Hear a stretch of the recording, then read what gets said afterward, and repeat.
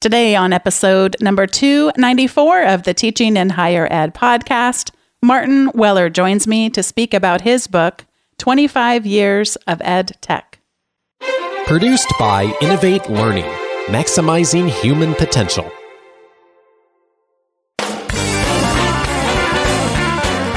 Hello, and welcome to this episode of Teaching in Higher Ed. I'm Bonnie Stachowiak, and this is the space where we explore the art and science of being more effective at facilitating learning. We also share ways to improve our productivity approaches so we can have more peace in our lives and be even more present for our students.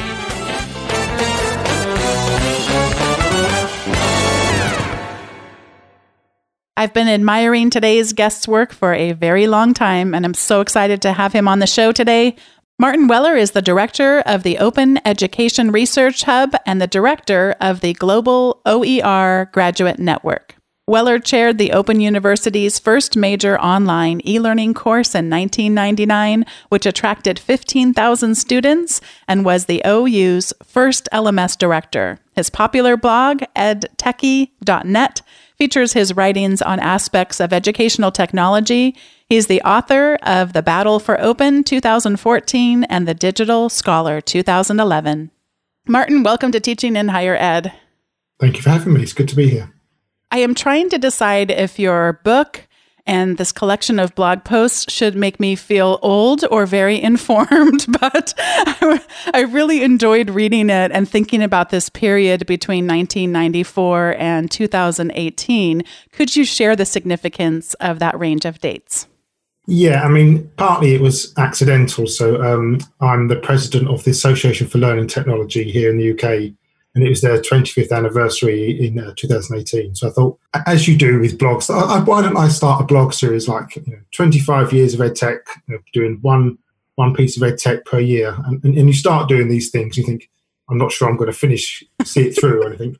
But actually, once I started doing it, it became a really interesting thing to explore. And I agree with you. It made me feel like, wow, hasn't a lot happened? And aren't I old? But also that it was actually a really useful exercise. And I think that period really covers, if you like, the internet years of EdTech. Obviously there was stuff going on before then in terms of the internet, but I think really by about 94 is when we sort of see it become really sort of mainstream. So it really kind of captures that kind of popular shift of education technology to really become almost synonymous with internet-driven technologies. One of the things you try to warn us about is that I had to learn a new word here. I'm not even sure I'm going to pronounce it. So you quote someone named Karahan in 2014, and he or she is criticizing these ideas of birth myths, because what you decided for each year wasn't necessarily when that technology was born, as they say. And so I'll quote the author, "Birth myths are ahistorical. They tie in with a phallogocentrism." Oh my goodness, that is a mouthful, of the concept of creation as a single act by a single person, and then in parentheses, generally a man, rather than a whole set of pre-existing conditions and preoccupations. So for others who don't have quite the extensive vocabulary as this author and yourself, would you explain what they're trying to say here? That's David Kernahan, who's here in the UK, who wrote that, and he's a very good blogger. I think what he's trying to see there is we have these kind of myths, and it's not just in educational technology. You often see it particularly in the arts, of like the sole creator, and it's often a male creator is kind of an act of supreme creation, and it sort of comes from nowhere, sort of divine inspiration kind of thing. And actually, creation is often much more kind of contextually based. It's usually much more collaborative. People are taking ideas from other people, building on them, and you see some of this a lot in the kind of ed tech stuff. So a lot of the mythology around people like Steve Jobs, I think, for instance, and those sort of people become very central to a lot of the kind of narrative we have in Silicon Valley and education technology. It's often very kind of like macho to be working, 20 hours a day and those kind of things. And I think what I was trying to address in that was that partly in higher education, we have been doing lots of innovation around education technology, but it often doesn't fit that type of narrative. And what that narrative often wants is to say that, particularly in higher education, they're too slow moving, they don't know what they're doing, and it needs this sort of like saviour on the white horse riding in from outside of universities to tell them how to use technology. So I was trying to sort of counter that narrative, really, I think, with the book, to sort of demonstrate there is this history of innovation throughout higher education. The other real danger, and I have been so susceptible to this, I'm thankful to people like you, leaders in this space, who are helping us to think more critically. I know Audrey Waters is another person who you mentioned quite a bit. She came on to the podcast very, very early, and I feel so ill-equipped to have interviewed her at that time. but we started with, what's Cassandra in reference to? We went from there, but EdTech's Cassandra. And so we need to be thinking critically. We don't want to just get excited about the bells and whistles. And as you said, here comes the hero that's going to disrupt everything and change education as we know it, or change our experience with the internet as we know it. How do we continue to, or actually, no, let's begin with how do we start to think more critically about educational technology? It's a good question, because I think the other thing you want to avoid is just being too critical and too dismissive. And I think you don't want to be like, it's never going to work. We know what we're doing. Just leave us alone, kind of thing. Because there is interesting stuff that happens. And I think when I was going through these 25 years, I sort of noticed a shift, really. I think, and often those early years were sort of marked by optimism and like, we can change what we want to do with education. And it was kind of really quite liberating when people began to think, like, how can we teach effectively using the web and wikis and all these kind of things, and people coming up with new pedagogies. And now it's much more kind of concern around, toxic behavior on social media, privacy, the use of data, those kind of things. And I think there is a real onus on, particularly those in educational technology, to develop a critical perspective, because a lot of this stuff is kind of vendor driven. And you mentioned disruption, that kind of whole kind of disruption narrative. We're going to come in, unless you get on board quickly, you'll be left behind. And I think often, I don't mean to sort of criticize them, but like senior managers in universities, like vice chancellors, principals, aren't sort of well grounded in educational technology, and they can sort of be scared into this sort of stuff, I think. And so that you really need critical voices in the room who aren't just saying this is all nonsense, but they're asking kind of key questions like, well, how will it work? How will it improve learning for our students? Other questions like, who owns the data? How can students opt out if they need to? What are the possible downsides? So just having that kind of catalogue of critical questions you can bring to something, and asking for evidence, particularly because people often come with bold claims. We saw that obviously with MOOCs quite recently. Like MOOCs are going to democratize higher education. They're going to be the end of the university, and this stuff just gets spouted and gets repeated, but there's never any kind of evidence for how it's going to work or what it's going to do. So I think basing stuff in actual impact for our learners is the kind of basis for that. I appreciate your reference to massive open online courses, or MOOCs, because I think they represent all of the things you just mentioned. So how exciting that, I have access to take a course from the Ivy League universities and from universities all over the world. They're right here, and many of them are freely accessible to me unless I want some sort of verification from my employer that I took the course and completed it. And completed, we should put in air quotes, but that's hard to do in podcasting. But at the same time, we want to think critically about them, as you said, because there was this promise of, down with professors, are going to go away and be replaced by, the lowly people like me that work at this teeny tiny private university is never going to be able to live up to the promise of what MOOCs could offer. So, people like me will go by the wayside. And so I think that's an example. I teach a class in educational technology, and it's primarily to educators of younger than higher education. And it feels so overwhelming because I want to give them a broad look, but I can't even dip my toe into a single topic that you've written about without the fears coming in. And then even just some real things that go well beyond the technology. A quick example is blogging. I do ask that they blog. I used to have them blog about the topics in the class, and I found that to be less helpful than blog about something you're passionate about. That is a much better entry point. But when we started, then one of the first things I have them do is make an about page. And they go and they look at different people's about pages and think a little bit about their identity, and also, therefore, by extension, their digital identity. And so one time I got an email, it was so beautiful, from a student who said, I don't know who I am. How can I figure out who I am such that I could then express it? And I thought, oh my gosh, just how do you teach a class that feels so overwhelming that there's so much to share, but there's also so much work that has to be done on the personal level, interpersonal level as well? Yeah, that's a really good example. And I have a lot of sympathy with that student. I think I didn't know who I was. I'm still not sure I do, but when I was blogging. And I think blogging and MOOCs, but I'll start with blogging. I think that you're right to pick on those two examples. So I've been blogging since about 2006, and that was my sort of third attempt at blogging, because I struggled to find the right voice, which is something I think your students talking about there. And I used to be the kind of blogging evangelist. Like, I was the person wheeled out to say, everyone should be blogging, it's great. And I still believe a lot of that. I still believe it's kind of a really good space, and it's where a lot of the kind of sort of debate and discussion you have that almost made was the reason you came into higher education, where you have this kind of like informal network with people and talk about interesting things. But I've also come to realise, that actually it's not always a safe space for everyone.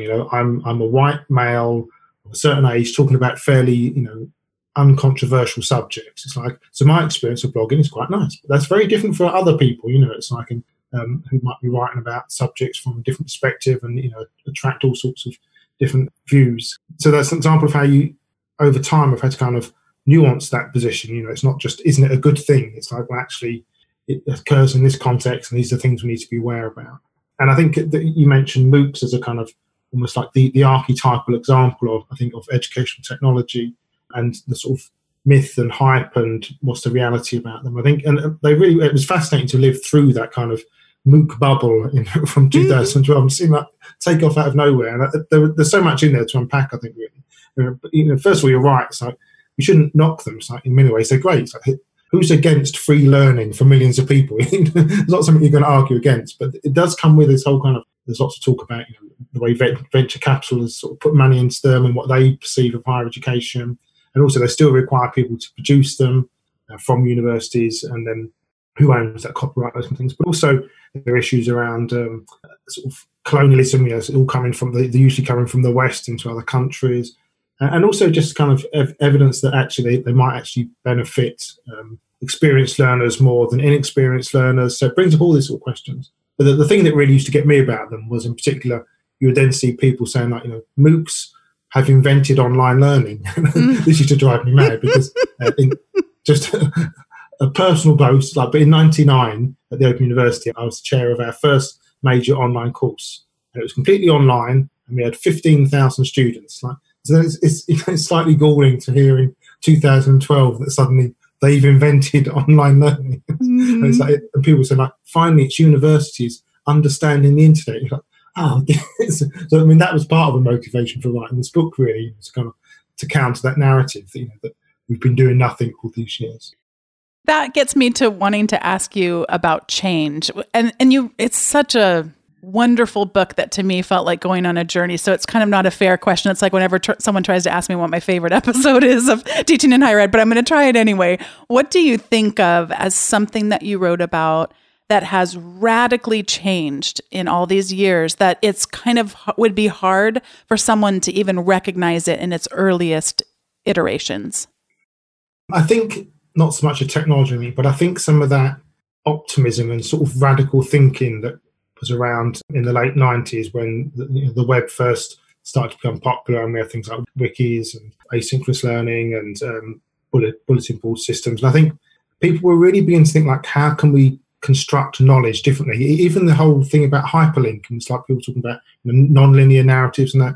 And it felt like we were going to really change the way we teach. And it wasn't really sort of about disruption. It was really sort of talking about how we can do interesting things in teaching and learning.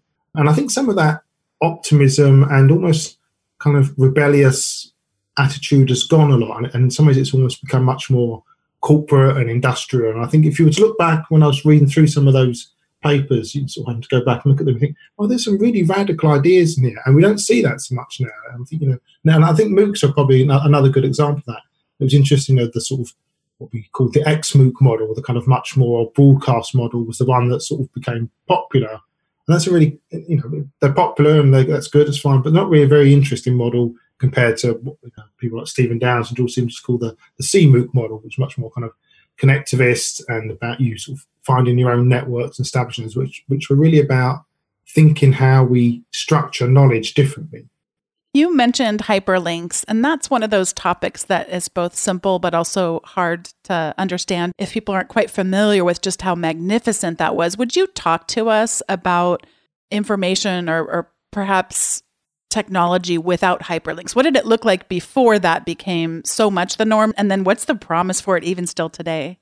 Well, I think really it's about we were stuck in a kind of a text, a book mindset. Like, so everything is chronological, and people used to try and play around with that in books. So there were some kind of experimental authors would allow you to kind of read any chapter in any order, those kind of things. But it's kind of very sort of chronological mapping. And so you'd have a textbook and you'd sort of like start the introduction and work your way through. And hyperlinking meant you could jump out to all different places. And I think the point of hyperlinking, the kind of really crucial thing for higher education, was what it demonstrated was you were no longer in control. So like with a textbook, people might read it in a different order, but pretty much you've controlled what they're getting and the knowledge they're receiving. With hyperlinks, there's suddenly, within 5 links, they can be somewhere completely different from where you've intended. And I think that in some ways that gets to the real crux of the issue about what the web brought to education, both good and bad, was that it was a loss of control for educators. And I think in some ways we're still grappling with that, I think, in many ways.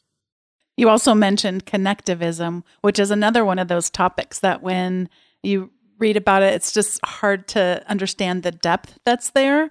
And you talk about connectivism as it connects with educational technology. Could you talk about how we were sort of forced into, not forced may not be the right choice of words here, but how did we start to become more connectivist in our teaching approaches because of some of the technologies or lack thereof? Yeah, so connectivism was George Siemens and Stephen Downes talking about it at the end of the 2000s.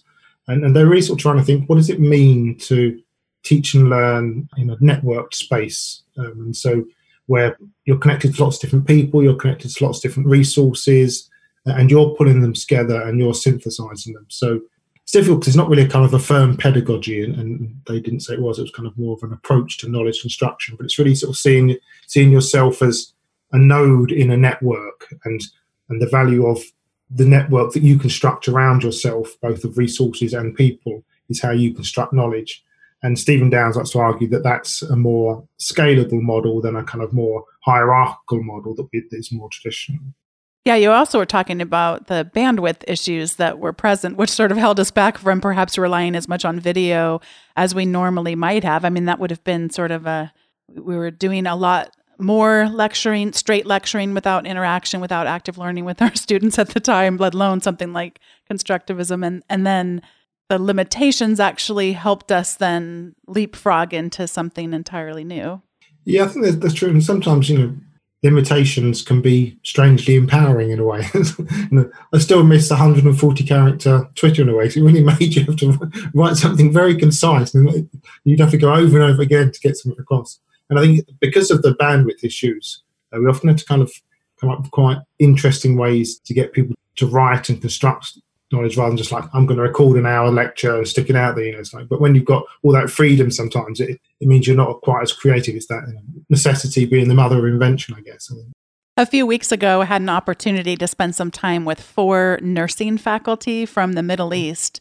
And I haven't had this kind of experience in a very long time. None of them had ever even heard of what a podcast was, let alone ever listened to one. And it was the funniest thing because speaking of control, I don't tend to try to take a lot of control when I'm working with faculty. It doesn't tend to pan out very well for us when we try that. So before I knew it, they're taking their phones out. Many of them actually had phones that already had podcast apps on them without having realized that prior or even known what that was.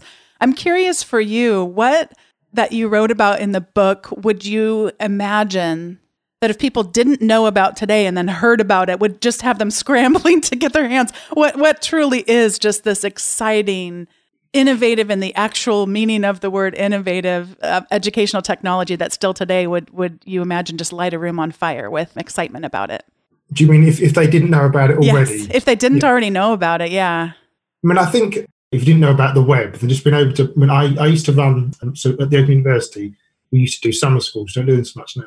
But so every summer we'd go away like for 2 weeks and I used to run a workshop on IT, and what we do is get people to publish a web page. And this was like, the handcrafted in HTML and they hadn't seen before. And it was a kind of marvelous moment when they published their page and they're sort of looking at it and they're going, okay, it's interesting. And then I tell them, anyone in the world can see this page now. And they'd get one of their friends to look at it. And that was like a kind of wow moment for a lot of people, kind of really magical thing to suddenly realize I can publish on this thing, other people would see it. So I still think that's pretty amazing, but I think most people know about that. And I still think, although it kind of comes with lots of baggage now, I still think YouTube and video is pretty amazing. Actually, being able to record, the whole anyone can be a broadcaster thing, and that comes with the problem with that is it means anybody can be a broadcaster. Exactly. Sometimes you don't want lots of people to be a broadcaster, but I think that's still pretty amazing. And I think I make the point in the book. I think that I don't think we've really grappled with video enough in terms of higher education, in terms of using it innovatively for assessment, for example. So I still think there's a lot there for us to explore. It's still quite a text-based mindset, I think. Yeah, and I think sometimes I'm wanting to use it more, and yet I'm also trying to use these skills of thinking critically about it, recognizing that just because I have the latest iPhone doesn't mean that my students do. And so much of the time, well, it's gone to now 100% of my students, regardless of socioeconomic status, do own a smartphone these days. But that smartphone may not have the storage capacity to install another app that I think is going to be great for their learning. They may not have access to high-speed internet at home. And especially when you start talking about video, those are large file sizes, and they are even talking about not fitting their photos on. Have you any ideas around how we can overcome that? I mean, do we need to stop thinking about their smartphones as a method for this and try to get them to a more democratizing kind of technology to construct them? I mean, I think it's like all these things that when we first started teaching online, that a lot of the reservations were made, and not everyone's got dial-up and not everyone's got a sufficient computer, and you're always slightly ahead. But I think you're almost at the stage now where you can think most people have those things. And for some people who don't have, storage might be an issue, then maybe there are kind of upload options, or you can use things. So you can find some workarounds, but I think it's always slightly worrying just to kind of operate at the assumption that, the person with actually the worst kit, because so much other kit around. If you can say something, if you've really got nothing, then we can loan you these bits. So I think we shouldn't let that quite be the barrier. And usually there are some workarounds you can get through these things. Yeah, I'm even thinking as you're sharing that, even just live video, which is not something that I've experimented with so much. In fact, I shared about a poster session that was quite unlike most poster sessions. It was held outdoors, and I think of it more as like a carnival. But I had a student be a host of a Facebook Live event, and that was my last dipping my toe into that, because I had my lock orientation on the phone set. And so if you're going to watch the video, you have to have your head turned to its side the entire time. So, but I mean, live video is something I should experiment with more, because now so much of social media is shifting over to whether it's Instagram stories or just it's a lot more here and now than I think I have the skills for, or even the mindset for. And those are skills that we should be helping our students develop. It's like almost whatever job they're going into, that they might well have to do that kind of thing. Yeah. Let's talk a little bit about social media. What were some of the things that you had to celebrate, and also some of the critical thinking you had around social media? Yeah, again, it's the old optimism, pessimism story. But I think, and again, I think it helps having sort of lived through this, because I think you sort of take it for granted now, but it's good to kind of remember when it wasn't like that. So one of the great things was, when I sort of first became a blogger and then later social media, Twitter, things, was the kind of network of connections you make as an academic. I used to joke that, previously, in order to kind of keep that network going, you'd have to be on the kind of conference circuit, meeting up with these people. But now, like, you can have had conversations with people in Canada and Australia and the US, like, all before breakfast. It's like, and you kind of keep this network of connections going. And a lot of those people who I got to know through blogging and then later Twitter have become, proper friends in the sense, and sometimes I've met them face to face, but not always. But also really useful kind of like academic contact. So I think all that kind of building up of that academic network is really useful. It's still really valid. I give a talk sometimes that's about the paradoxes of social media, and I think one of them is you have to understand that opposing things are true simultaneously in social media. So another thing is that it is a democratizing space in many ways, and I've seen this a lot, for example, with the keynote people we get at conferences. They're not necessarily professors with a massive research publication record. They're people who are interesting on Twitter and have interesting things to say. And that does sort of open up, I think, to a lot more people. But at the same time, it's true that groups who are marginalised in society are even more marginalised and persecuted online. So both of those things are true simultaneously. And that's quite difficult to sort of get your head around, I think. And I think in terms of the negative, we've seen how it's sort of, to use the term, it's become weaponised in many ways. And And we thought, wouldn't it be great once everyone can sort of chat freely online? But it's difficult, I think, to understand just how much that can be used against you, and how if people want to be cynical and use data, like, it's very difficult to combat that. And I think as human beings, almost, we haven't developed the skills to kind of deal with that influx of information that's kind of continual. And, if you're someone whose Facebook feed is populated by fake stories or whatever, then you start to think that that is the norm if you haven't got any kind of contrary to that. So I think it's quite a dangerous position for us to be in, because people can be completely isolated in these worlds and think that that is a reality in terms of, and they aren't connecting with other people, and so we don't even have a kind of shared concept of reality or values anymore. For higher education, I think part of our role is to combat that, but also to understand how we operate within that environment, because lots of people now see higher education and expertise as almost like as bad things, and that's a very strange position to be in for society. The other day I saw a man who had talked about that he has started going to therapy for dealing with the racism he encounters on a daily basis. Wow. And it was one of the things where I just thought that I, through social media, get to see others' lived experiences that are so different than mine without asking them to educate me. Because someone was like, it's not your job to educate me what it's like to live. And so there's people who have written wonderful books that help do that, and then social media as well. But like you said, I live such a different experience online. I don't tend to write about controversial things. And if I do, it's like thinking that people should have access to healthcare is one I can remember on Facebook that got some people riled up, which I think I'll fight that all day. It's silly me for thinking children of this world should get to go to the doctor when they're sick. Craziness, I know, but you wouldn't think that was a controversy. No, but for the most part, I mean, people that are really advocating, I'm thinking about people I've started to follow from disability access and accessibility advocates, that they can write one thing and then all of a sudden just the vitriol that comes and just absolute disgusting. But I'm even learning from that of like them asking, hey, could you help look through this thread? I can't do it anymore. And block some of these people for me, and seeing the groups come together and try to support and learning what that even looks like. Yeah, I think for all of us, we're all going to need to develop very good social media strategies, whether that's complete avoidance or partial avoidance, things like when to mute, when to block, what societies you build up, who to engage with, and how to cope with those things. Because I'm like you, I don't get a lot of it, but occasionally you get it, and I'm not good at dealing with it. I don't know how some people deal with it. It's like you get this stuff, on a kind of really regular, much more vicious basis. It would just completely paralyze me. I think so they do have my admiration when they do it, but I think we're just at the beginning of this, really being able to be connected to everyone in the world all the time. It's going to take a few years, I think, if not generations, to kind of work through. Yeah, I think about us in the United States and how much we have learned, we can only hope, about social media and the downside, the underbelly of it, if you will. I laugh because I started blocking people on Twitter. Anyone who had a name that was letters but then followed by a whole bunch of numbers.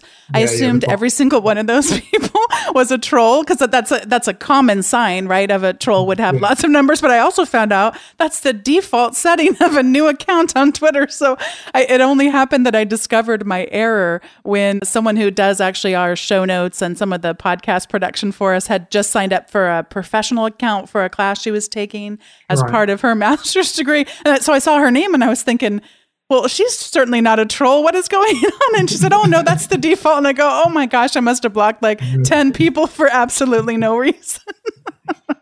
It is hard to learn the rules, that is for sure. It's hard to learn how to be helpful in these spaces. And it's changing as well all the time. So it's not like it's once you've learned them, that's it. This stuff develops. Yes. Well, here's another unfair question for you, because I'm realizing we're running out of time for the main part of our interview. I just want to open it up to you. What have we not talked about? That is, when we go back to listen, we're going to go, she didn't ask me about this.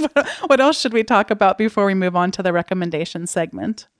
Well, first of all, I should say when the book's coming out. So the book should be out in spring 2020, coming out from Athabasca Press. So it'll be freely available online and Creative Commons license. So thank you to them. I guess the thing, I sort of touched upon it, but perhaps the motivations for writing the book, we sort of touched upon them. I think one was to counter that narrative of, the hero riding in. But I also think, having worked in education technology for quite a long time, I think it's interesting that it's the sort of field that people move into from elsewhere. It's like, which is one of its delights in a way. It's not a discipline that you go and study. If you go to a chemistry conference, then most people will have studied chemistry. Whereas if you go to an educational technology conference, you might be talking to someone who studied philosophy, someone who studied psychology, someone who studied arts, and all sorts of things. And that's useful, but one of the downsides of that is that we don't have a kind of shared history or a kind of shared understanding of lots of things. So I wanted to write a book which gave at least some basis for that shared understanding. I'm not saying it's the book, but I think kind of provide a means to think about that kind of shared understanding that we have. And also, I think as we've gone through this kind of 25-year period, I wanted to kind of then try and draw out some themes that I think will be important when we think about where we go next in a way. And I think lastly, just to kind of highlight the good work that's happened, I think, in higher education and the stuff that we have done.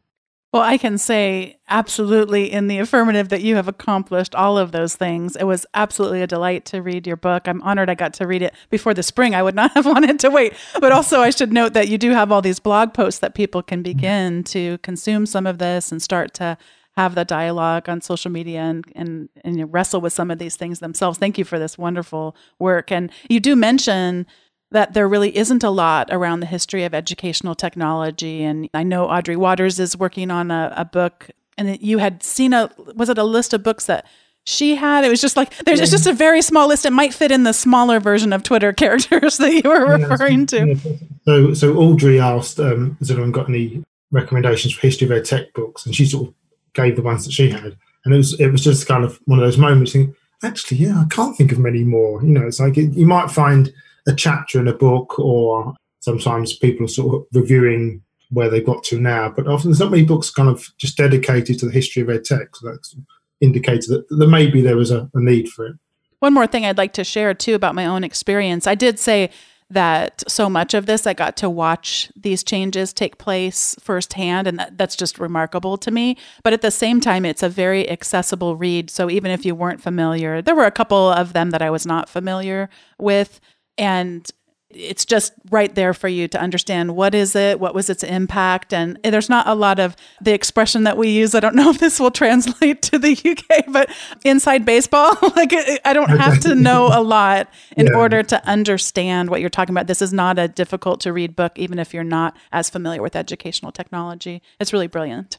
Thank you. It's a book you can dip in and out of, I think. Absolutely. You could read a chapter here and there, I guess. Oh, absolutely. Yeah. Well, this is the time in the show where we each get to give our recommendations. I have one that popped up while you were talking, because you were saying the people that will just assume that a hero wrote in and they invented something and that it's usually a white man who has accomplished this massive feat. And that was actually a plot line for a very funny British comedy called The IT Crowd. And I'm reading from the Internet Movie Database, the comedic misadventures of Roy, Moss, and their grifting supervisor, Jen, a ragtag team of IT support workers at a large corporation headed by a hot-headed yuppie. And I thought maybe I had recommended it because I watched this many, many moons ago. And for sure, I mean, at least it doesn't show up on my search engine on my website. I don't think I've recommended it. So if you enjoy the topic of it's kind of, I guess you'd say it's like the humor of The Office, but done with technology. Yeah. It's just so funny, just so very funny. But they do have a plot line in one of the episodes that, has to do with who invented the internet and them sort of yanking the chain of the person that they report to, who somehow got her job with zero IT experience, but just talked her way into it. So that's my first recommendation. And then the second one on a totally different space is a book called Range: Why Generalists Triumph in a Specialized World. It's by David Epstein. I did not know of his work before this, other than he is celebrated for being an incredible researcher. And so some of you might have heard of the 10,000 hour rule. That was a Malcolm Gladwell thing where people criticized him because he'd say, oh, you do 10,000 hours and you become an expert. But that some of the people he celebrates in that, like Bill Gates, he didn't account for the role that luck played or that one's family fortunes may have played. And so he's criticized a little bit. And then also he had said in a podcast, I heard this, that this is Gladwell, he researches the things that agree with what he says, essentially. And so this guy, David Epstein, is known for being the opposite of that. So he's arguing the opposite. He says he enjoys the intellectual banter with Gladwell, that both of these ideas are important. Not that we should never be specialized, but David Epstein talks a lot about the downside to an overemphasis on specialization. And so he looks at all of the benefits if we do more interdisciplinary work, if we are looking for evidence of why our idea wouldn't work or why it isn't true. And I mean, there's so many examples. He goes in education, he goes into music, sports, business. I mean, he talk about range. His book lives up to that name. It was an absolute delightful read, and one that I'm definitely going to have to go revisit because there's so many important points that I think he makes in it and challenges me just to continue to be the learner that I am and to risk going and getting to talk to people like you, Martin, who are experts in their fields, but that we can sometimes add to the conversation even more with a beginner's mind. So those are my 2 recommendations for today. And Martin, I'll pass it over to you for yours. Excellent. Well, first of all, I'll back up your recommendation. So the IT Crowd is excellent and really funny. I haven't read that book, but it's on my list to read because my other role at the Open University is I'm the chair of the Open program. And what that is our multidisciplinary program. So students can study any options they want, any modules they want across the university. So they can study music 1 year and computer science the next year kind of modules. And we've always done that, but I think it's almost like if we didn't have it, we'd reinvent it now, particularly for the point that he makes in that book, which is, in order to solve the complex problems of the world, you need people to understand across a range of disciplines. You need specialism as well, but also need these kind of people to understand across. So that sounds really good. So thank you for that. I guess my recommendations would be, one would be, if people don't know already, Mike Caulfield's blog and the book he wrote on sort of what he calls the 4 moves, so sort of checking misinformation, disinformation. And that's a really useful process to go through. And Mike's got loads of really good fun examples he does on Twitter as well. And as I mentioned that towards the end of the book, I think that's one way of trying to deal with the sort of the dystopia we find ourselves in. So I think that's a kind of really useful approach. Another one I'd say, just because I've been thinking about my end of year book review thing that I do usually every year. So it's not an EdTech book, but I've read a lot of really excellent books this year. There's a lot of kind of really good feminist science writers around. So I think most people might have read Caroline Criado Perez's Invisible Women about sort of bias in data. And if you haven't read that one, I certainly do recommend that. But another one that I would really recommend is, as I was saying, is Inferior and how science got women wrong. That's a really good understanding of the things that science got wrong about women and then how you use science to kind of to demonstrate it. And I think there's a lot for us to just learn in education also to kind of think about those things. So those would be my 2 recommendations. I have not heard of either of those books, and that sounds right up my alley. Brilliant. Yeah. So certainly Criado Perez's book, I think, for more applicable to EdTech, but Andrew Saini's is just really well written. Thank you so much for all 3 of these recommendations. I'll link in the show notes. Mike Caulfield also recently put out some openly licensed modules that you can have students go through in order to learn more about evaluating news sources. And he's been doing these really fun videos where he walks through how he does this. And it's kind of, for me, what's been the missing piece. I feel like I really struggle with trying to be at all adequate for providing my students with this. And I feel like that was just the missing thing. I've got now some modules I could assign, but then I've got his expertise and kind of getting to watch behind the scenes of how he would handle. And he does it, in some cases, he says, without knowing in advance what he's going to do. He just, because he wants it to be cold for him, just like it'll be cold for us when we go through it. No, it's a really excellent model, and he's very articulate and funny, and works with him really well. Speaking of getting to meet people in person, I had an opportunity to meet you this year at Open Ed, and what a pleasure that was. I've just admired your work for so long. Martin, it's such an honor to get to talk to you today. Thanks for being a guest on Teaching in Higher Ed. Oh, well, thank you for having me. It's been great. What a pleasure it's been today to have this opportunity to speak with Martin Weller. It was like a little bit of time travel. I loved reading his book. I hope you'll pick it up. 25 Years of EdTech. Depending on when you listen, it might be a pre-order or perhaps it will already be out. Thanks so much to all of you for listening and to being a part of the Teaching in Higher Ed community. You are one of the things that fuels me to keep going on the hard days and the joyous days and everything in between.